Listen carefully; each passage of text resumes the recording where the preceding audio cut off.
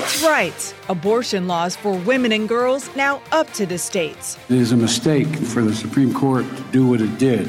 For a leader of one of the most conservative states, what does it mean in real terms? I'll speak exclusively to the governor of South Dakota, Republican Kristi Noem, in moments. And under oath, a former Trump aide testifies about the ex-president. I overheard the president say something to the effect of, "I don't effing care that they have weapons." What's next in the committee's case? January 6th committee member, Republican Congressman Adam Kinzinger, joins me exclusively. Plus, high-stakes holiday, soaring gas prices, and inflation dampen Americans' holiday celebrations as former President Trump considers making a second presidential bid official as soon as this month. Can President Biden turn America's mood around?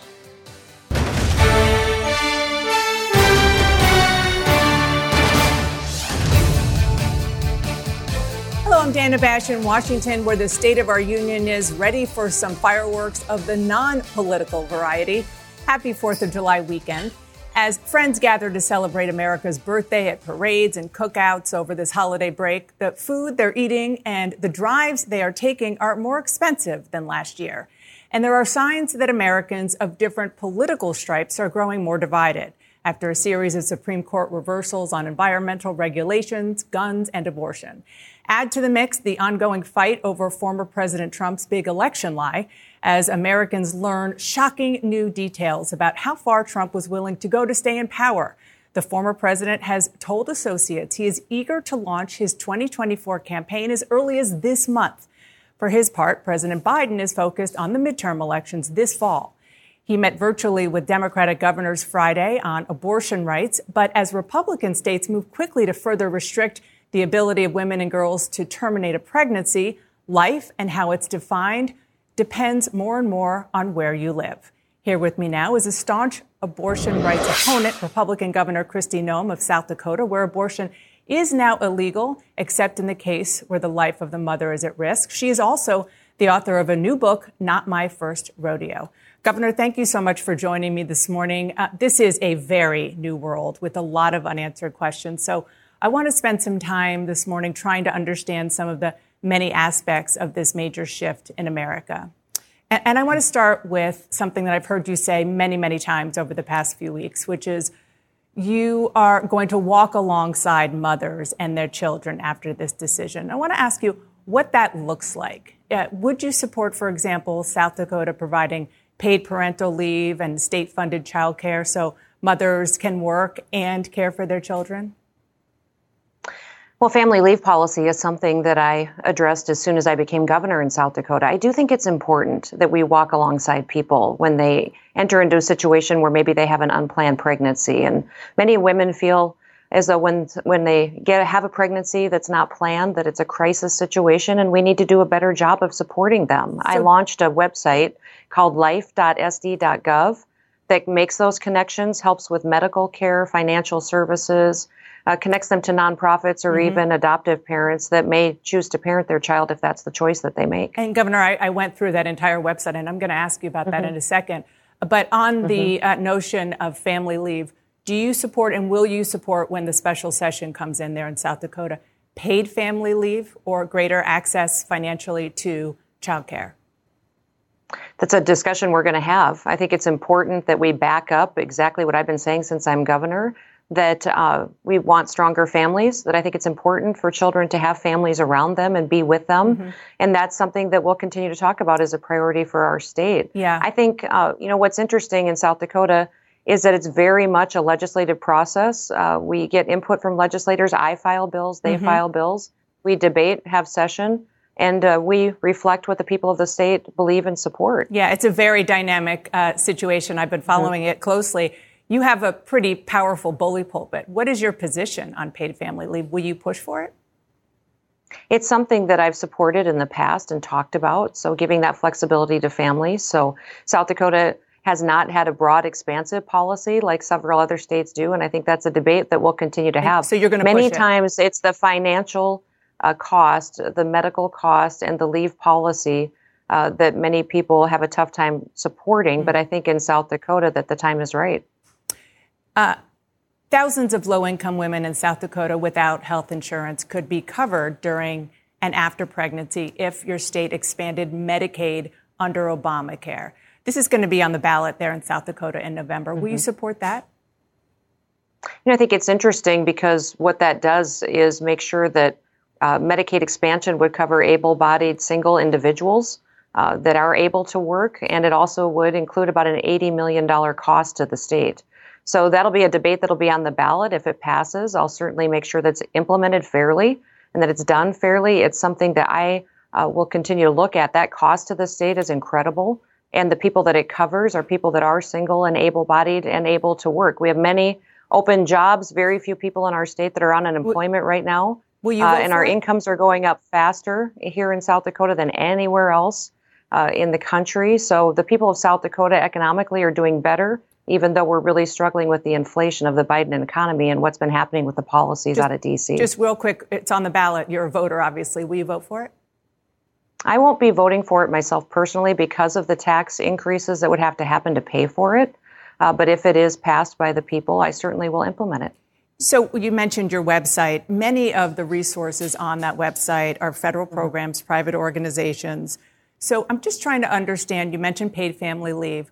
What else will you do as governor of South Dakota or push for? I understand you have to do it in partnership with the legislature. Since the state is effectively banning abortion, do you believe the state has a greater responsibility to directly support, financially support with services, women, girls, children? Well, we do that through many of our agencies already. And so there's many different grants and programs that'll do that. And yes, I do believe that we should. I've told the legislature that clearly, that I think that's a debate we need to have on what more we can do to support mothers in this situation. We have many pregnancy centers and those that do walk alongside those mothers today, bringing us ideas. And we'll have that discussion during debate. It's important to know that 2005 is when the trigger law was passed, saying that when the Supreme Court passed this authority by overturning Roe back to the states, that the law of the land would be then that abortion would be illegal except to save the life of the mother. Now that that's the law, then we have to look at what we need to do to address who in those situations, if they do break the law, is punished, and that's the doctors, not the women. I want to make sure that that's appropriate and that the women are not punished in this situation and that we do support them as we go forward. Well, let me ask you about that. The Indianapolis Star is reporting that a 10-year-old girl in Ohio who was 6 weeks and 3 days pregnant now has to travel across state lines to Indiana to receive an abortion. So I just, because this is a trigger law that was passed before you became governor, I wanted you to be clear. Will the state of South Dakota going forward force a 10-year-old in that very same situation to have a baby? You know what I think is incredible, Dana, in this tragic story, because I heard about this last night. What's incredible is that nobody's talking about the pervert, horrible, deranged individual that raped a 10-year-old. And what are we doing about that? I agree with you. What are we doing about those individuals? Of course, that is an important discussion to have. You rape children. That's an issue that the Supreme Court has weighed in as well. Listen, I totally understand that. And as much as we talk about what we can do for that little girl, I think we also need to be addressing those sick individuals that do this to our children. I couldn't agree more. But our bodies are our bodies, and women are the ones who get pregnant. And in this case, it wasn't a woman; it was a girl. Should she have to have a child? A child. Should she have to have that baby? Every single life is precious. This tragedy is horrific. I can't even imagine. I've never had anybody in my family or myself gone through anything like this. I can't even imagine. But in South Dakota, the law today is that the abortions are illegal except to save the life of the mother. And you would be okay with that, a 10-year-old girl having to have a baby? No, I'm never okay with that. In fact, that story will keep me up at night. It absolutely will. So will you try to change the law to have an exception in a situation like this? Got a 1-year-old little granddaughter named Miss Addie. I can't even imagine. What I would say is I don't believe a tragic situation should be perpetuated by another tragedy. And so there's more that we've got to do to make sure that we really are living a life that says every life is precious, especially innocent lives that have been shattered like that 10-year-old girl. Yeah. And it's incredibly complicated, and I get it. But I guess my question is, given how heartbroken you seem to be about the situation, maybe the question is this, because what I keep thinking about is, how is a 10-year-old girl physically probably can't even carry a baby without being, never mind emotionally and mentally sort of tormented, but physically hurt. Would you consider that the life of a mother? at risk? And I think that's something that, that situation, the doctor, the family, the individuals closest to that will make the decisions there for that family. That's what's interesting about the time we live in right now, is every state will have different laws on the books. The decisions will be made by the legislators that are closest to the people. That's appropriate. Mm-hmm. It's the way our Constitution intended. And I think that South Dakota's laws may look very different than California's, may look very different than New York's, where that governor has said she wants to become a destination known for providing abortions. Well, that's not our story here in South Dakota. Yeah. And I think every governor, every state will make a very different decision on what their laws look like. On that note, if Republicans take back Congress in Washington, would you support a national ban on abortion? We'll see what Congress does and what those discussions are. I've never, Dana, operated in hypotheticals. I've told people what my values are, how I would lead, and then I follow through on that. That's just something that I've always done. Running for elected office, you represent your people, but you also represent the person that the values that you hold and how you see your job as governor. We saw that during COVID. We saw that with all the decisions that were made in different states as far as impacting people's families and their businesses. South Dakota made very different decisions than every other state. I trust the people. I trust the Constitution. I hate the energy policy that this administration's bringing and harming our families. I hate the food insecurity that they're creating and the national security crisis that we have going on. Joe Biden has been devastating for this country, and I'm going to continue to fight to defend the people in South Dakota. Just real quick, is it a state right abortion, or should it be a state right or not? It's a decision that should be made at the state level, absolutely. The Supreme Court Justice Clarence Thomas suggested that the court's decision legalizing same-sex nationwide marriage should be reconsidered. South Dakota's ban on same-sex marriage from 2006 is still on the books. Should the Supreme Court reconsider that decision as well? I think it was very clear from Justice Alito's comments that this indication on Roe v. Wade and it being overturned did not indicate that they were going to move on to other subjects and continue this type of, decision across the board. And do you think that's right? Each issue will stand on its own. Each issue will be debated on its own. And I think that in our state that there have been decisions and laws in place, and those will continue to be debated. That's what's wonderful about our republic, is that each state makes its decisions, has the debate on the policy, and then they pass. My job as governor is to make sure that I'm protecting my people from federal government intrusion, doing my job and only my job, and not overstepping my authority. Does that include same-sex marriage? I think that will be a debate that we'll continue to have. Okay, I want to ask you about some new information we learned this week about the attack on the U.S. Capitol where you used to serve. A former top aide to Chief of Staff Mark Meadows, Cassidy Hutchinson, said President Trump knew the mob was armed and still sent them to the Capitol. Listen to what she said. I overheard the president say something to the effect of, I don't effing care that they have weapons. They're not here to hurt me. Take the effing mags away. Let my people in. They can march to the Capitol from here. This is firsthand testimony under oath from a tried and true Republican. Does it alarm you? Well, what alarms me is the way that this hearing's been conducted. This is not at all like the hearings that were conducted when I was a member of Congress. This was a one-sided conversation with one, set of witnesses that are reporting hearsay in many situations, not facts. So it's been difficult to really believe everything that she has said.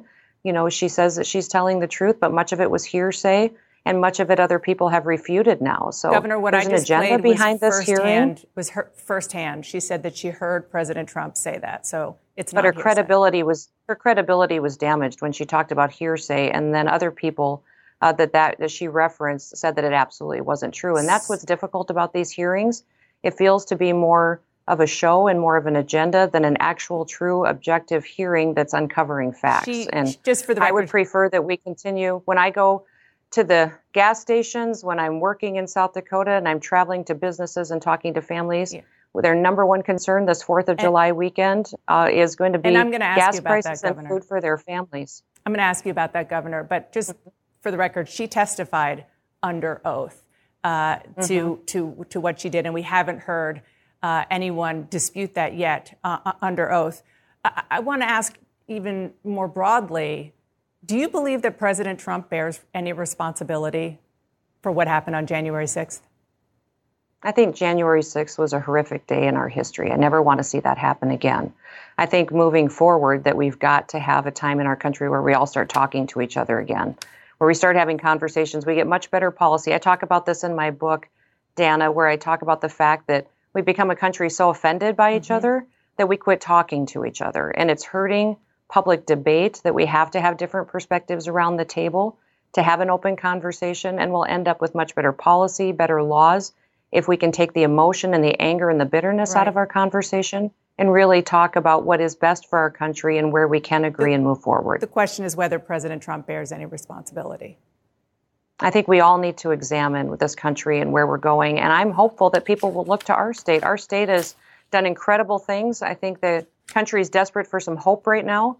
The best weekend to focus on that is this weekend, where we celebrate our freedoms, our independence, and really look forward with an optimistic attitude. I think we've got a bright future ahead of us as long as we continue to represent our people. Real quick, because I wanted to get to the economy. Former President Trump may announce that he's running as soon as this month. If he does, A, will you support him? And B, would you like to be his running mate?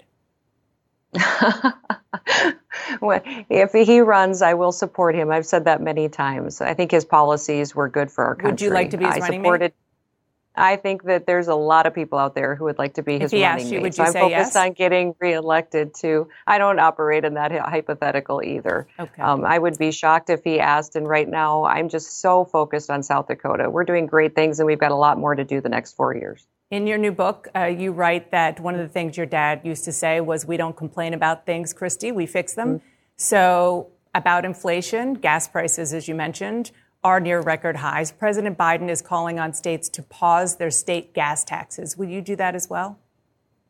I think that a lot of energy policies should be addressed. A lot of them with opening up American energy supply again. I wish he wouldn't have canceled the Keystone Pipeline. I wish he wouldn't have stopped drilling on federal lands. I wish he wouldn't hit so many of our energy industry partners with regulations and fines and penalties. He's made us much more dependent on our enemies, on foreign soil.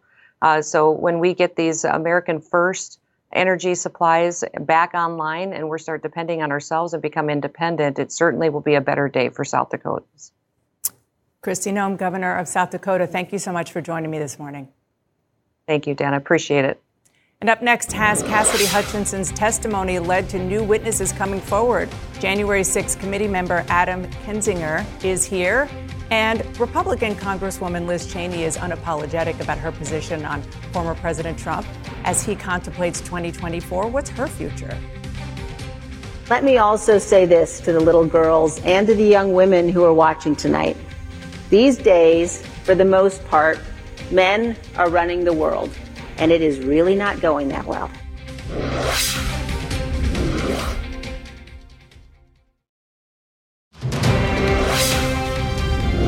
Welcome back to State of the Union. The House committee investigating the January 6th attacks is gearing up for more hearings after the bombshell testimony this week. And now the two Republican members of the committee are urging the Biden Justice Department to act, including my next guest. Here with me now is a member of the January 6th committee, Republican Congressman Adam Kinzinger of Illinois. Congressman, I want to get your reaction to what you just heard from the South Dakota Governor, Kristi Noem, particularly on January 6th, talking about the fact that she didn't think specifically that the former president had any blame. She said everybody has blame, but she also put into question the credibility of Cassidy Hutchinson. Your response?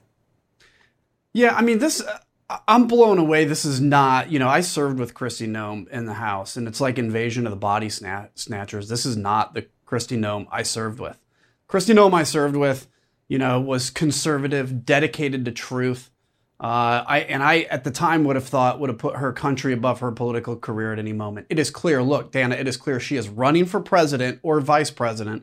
She's scared to death of the base. And for her to call into question, a 26-year-old patriot who stood in front of the committee alone and told the truth, and then to avoid saying that Donald Trump bore even an ounce of responsibility for January 6th, I get amazed still every day by what some of my colleagues do. This is one of the biggest ones. She used to be something very different. There are I don't need to tell you, only 2 Republicans on this committee. You're one of them. The other is Vice Chair Liz Cheney. She's facing a very tough re-election fight in Wyoming. She faced off with her opponents in a debate this week. Take a listen. Our republic is not in danger because of President Donald J. Trump. We have serious questions about the 2020 election. When I talked to Mike Lindell, he did say that there was a small portion of voter fraud in this state, but that is alarming anyway. There is fraud happening, and we know it. I will never violate my oath of office, and if you're looking for somebody who will, then you need to vote for somebody else on this stage. You had a colorful reaction to that debate, using a term that I think my 11-year-old son would like. You said her opponents are, quote, a bunch of armpit farters. But realistically, one of them could very well win in November. Yeah, I mean, look, it's okay, how do I put it this way? So Liz Cheney, you can disagree with her position on whatever, but she stood in front of her constituents and she said, look, here's where I'm at on these issues, these core democracy issues. Now you can make a decision whether or not to vote for me. Frankly, that's what politics should be. That's what every election should be. You see her opponents spreading conspiracy. You know, her main opponent was a big supporter of Liz Cheney until she found out that maybe she could run against Liz Cheney. And so they are lying to their constituents. I guess she hasn't really said whether the election was stolen or not, but likes to play games. This has turned into, and this is where, I mean, I honestly think the political system is failing America. And Americans have got to wake up and demand far better, because we have a primary system where somebody like Liz Cheney, a very professional, focused person, regardless of what you think of her politics, I tend to agree with her politics, of course, you know, can be up against just lies and conspiracy, and 5 to 10% of the country or of that district of Wyoming will actually show up and vote in a primary and make a decision. We just had a Mary Miller that beat Rodney Davis here in Illinois, a 700,000 person district, and it was only a few tens of thousands of people that voted in that. Something's got to change. Look, Liz, God bless her, she is making a stand. I think she can win, but I hope this serves as a lesson to every American. Like, let's fix this system, because the primary system is failing you. Congressman, let's turn to the explosive testimony this week from former Trump White House aide Cassidy Hutchinson. Here's what she said. Then Deputy Chief of Staff Tony Ornato told her happened inside the presidential car on January 6th. The president said something to the effect of, "I'm the effing president. Take me up to the Capitol now." The president reached up towards the front of the vehicle to grab at the steering wheel. Mr. Engel grabbed his arm, said, "Sir, you need to take your hand off the steering wheel. We're going back to the West Wing." Mr. Trump then used his free hand to lunge towards Bobby Engel. So this is the part that Governor Noem was referring to, and some Secret Service sources are disputing the account. Others say, though, it tracks with what they heard. So the question is, Trump allies are trying to use this to discredit all of her testimony. Why did the committee put this out there, ask her about this, that she heard secondhand without first obtaining corroborating evidence? Well, I'm not going to say what we do or don't have in terms of corroboration, but let me say this. What she said is this is what she heard. At no point did she say she was in the Beast with the president and saw this happen. Now, you guys have done a good job of reporting Secret Service sources saying they heard the same story. What you're seeing now, and this is typical for Trump world, that nobody has argued that the president didn't want to go to the Capitol. Nobody has argued that he didn't know there were guns. They're trying to argue, did he really grab for the Beast? And that's where Tony Ornato will have to come in and tell us more about his position on that. Will he do that? There's information I can't say yet, but we certainly would say that Cassidy Hutchinson has testified under oath. We find her credible. And anybody that wants to cast disparagements on that was firsthand present should come and also testify under oath, and not through anonymous sources, quote unquote, and not potentially being an anonymous source. Congressman, since Cassidy Hutchinson's testimony, have new witnesses come forward to want to speak up? Yes. I don't want to get into who or any of those details, but and it's not even just Cassidy. By the way, she's She's been inspiring for a lot of people. This happens every day. Every day we get new people that come forward and say, hey, I didn't think maybe this piece of a story that I knew was important, but now that you guys are I do see this plays in here. But yeah, I mean, look, she is going to go down in history as, I mean, people can forget the names of every one of us on the committee. They will not forget her name. And by the way, she doesn't want that. She doesn't want to be out in the public spotlight, but she has a commitment to truth that somebody like Kristi Noem, for instance, and most people in our party would actually benefit to take just a 10% ounce. Real quick, because we're out of time. Will we hear from witnesses that you did not know about, with stories you did not hear because of the hearing so far? Yes. There will be way more information, and stay tuned. Congressman, thank you so much for joining me. Have a nice 4th. You too. So how are the January 6 hearings affecting how Republicans view Trump 2024? I'll ask one of his ambassadors who blamed his former boss for encouraging the riot. That's coming up next. We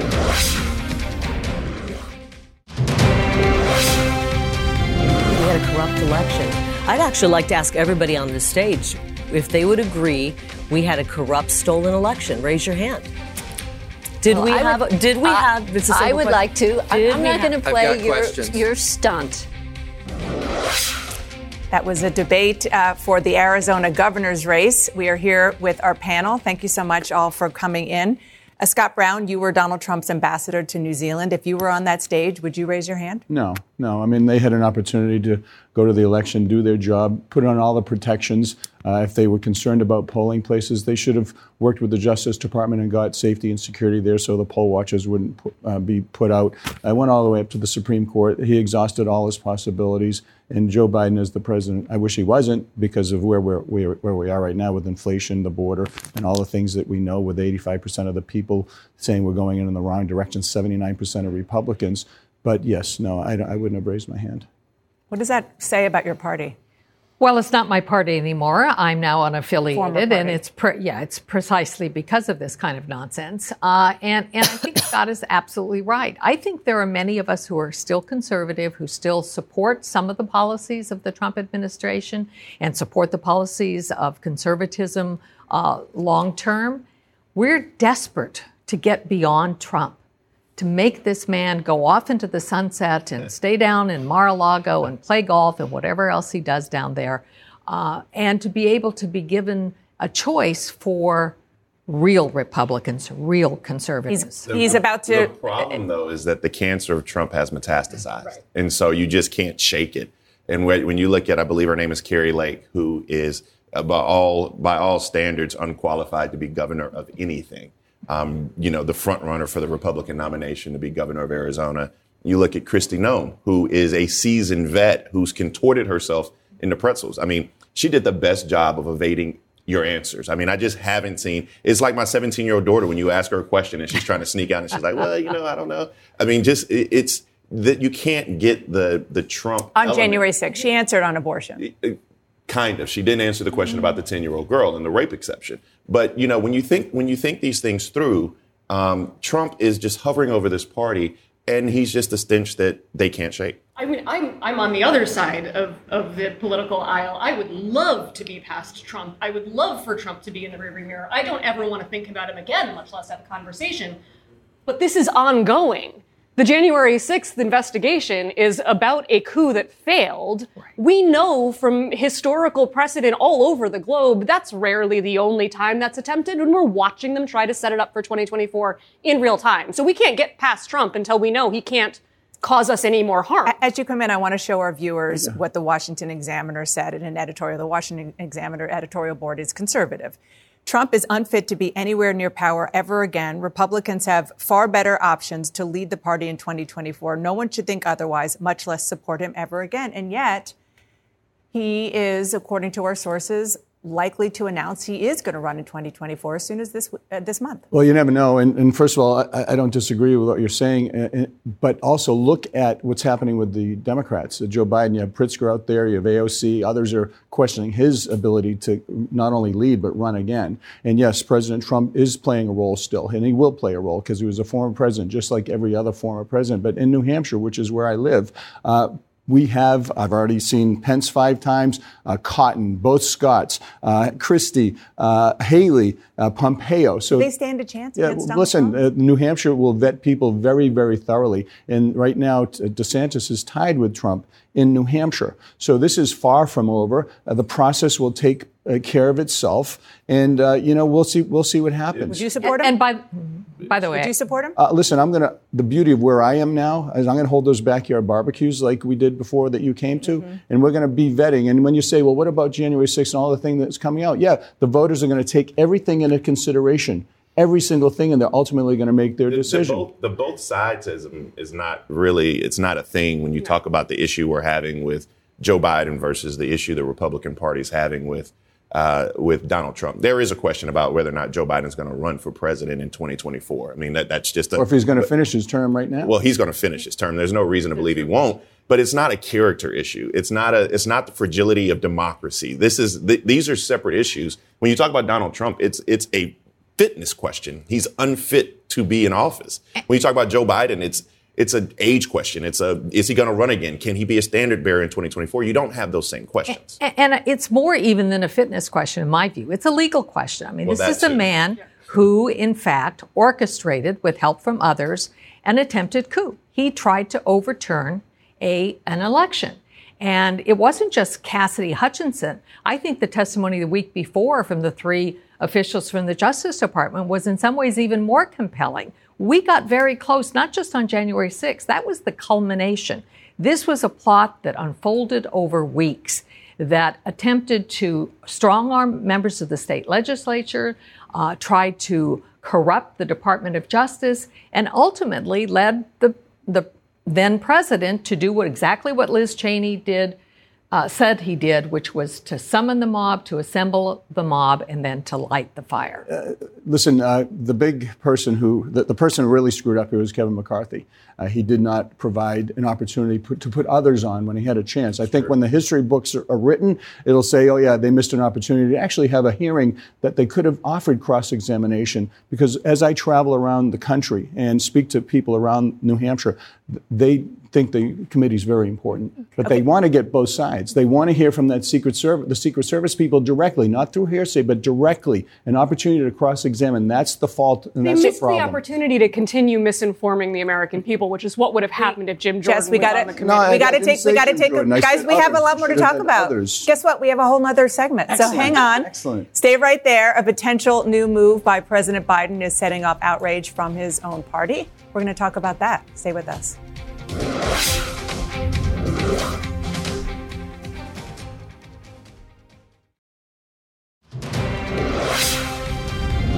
You're saying now, the president said that this fall Roe is on the ballot.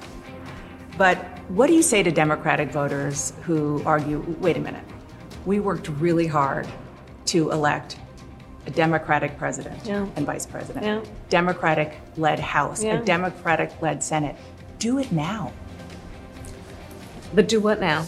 What now? Welcome back to State of the Union. Jess, as a proud progressive, what's your overall impression and reaction to the way the Biden administration is proceeding post-Roe? It's not enough. I love the things that they say they are working on doing. I think the most important thing right now is to make sure that access to abortion is maintained for as many people in the country as possible until we get to November, when then we're going to need to vote in 2 more Democratic senators in order to codify Roe. I think that the Biden administration needs to get very explicit about that voting message. It's not just vote and vote harder.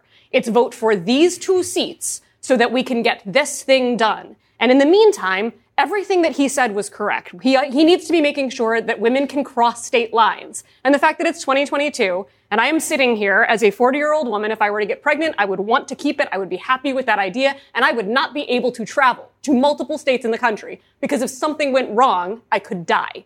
So he needs to make sure that travel is open. He needs to make sure that medication abortion is available or telemedicine to as many people as need it. These are the things that he definitely needs to be looking at, putting abortion clinics on federal lands, anything he can do to keep access for as long as possible until we can codify it in Congress. I think the real problem is this now is back in the states, and the problems the progressive have is that 30 states are controlled by Republicans. And I mean, I think this is sort of missing the forest for the trees. But the fact is, if you don't get some of the radicals who are in state legislatures, and they are radicals. I mean, these are people who would stop that 10-year-old who was pregnant by rape from being able to travel even to another state to get a legal abortion. That's where the Democrats have missed the boat. They should have been focused more on. I cannot disagree with you, because it feels as if we were flat-footed, like we didn't know this was coming. The Democrats? Democrats. And the fact is, Republicans have not hidden their hand. This has been a 50-year journey for them to overturn Roe, and we don't have a plan. I mean, and vote harder. The reproductive justice movement didn't hide their hand either. We have been yelling about this. We have been screaming about this. Yeah, and I'm not talking about the activists. I'm not talking about the people who do great work every day. I'm talking about the people who work in. Can I just inject one other thing that I mentioned in the two Kentucky Democrats tell CNN that President Biden intends to nominate an anti-abortion Republican lawyer to a lifetime judicial appointment in Kentucky. Absurd. Yeah. This is absurd. I mean, the fact that Joe Biden will nominate an anti-choice judge in exchange for 2 temporary prosecutors shows that we don't have an understanding, 1,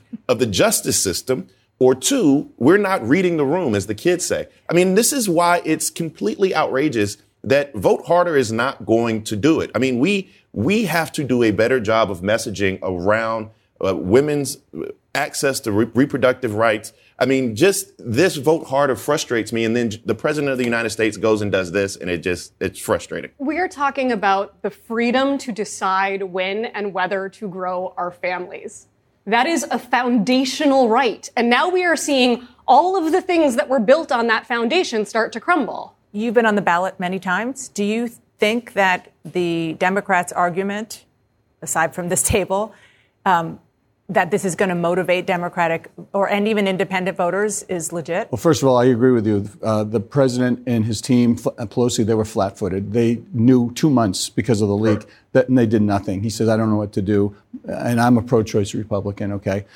With what your question was, geographically, I think it's important. In the Northeast, we're pro-choice. They're going to codify through the states' rights. But what I'm hearing around, and I'm everywhere, as you know, very important. January 6th, the abortion, exceedingly important. But right now, people are hurting financially. Inflation, the border, fentanyl, deaths. They can't pay their bills. And those economic issues, I believe, will supersede potentially those issues. We're going to have to leave it there. Thank you all. Have a wonderful 4th. Appreciate you coming in. Thank you. Thank you. And it is summer. We're ready to celebrate here at CNN and all around the country and even the world. A sneak peek at the best way to see fireworks and an epic concert that's going to be right here on CNN. Stay with me.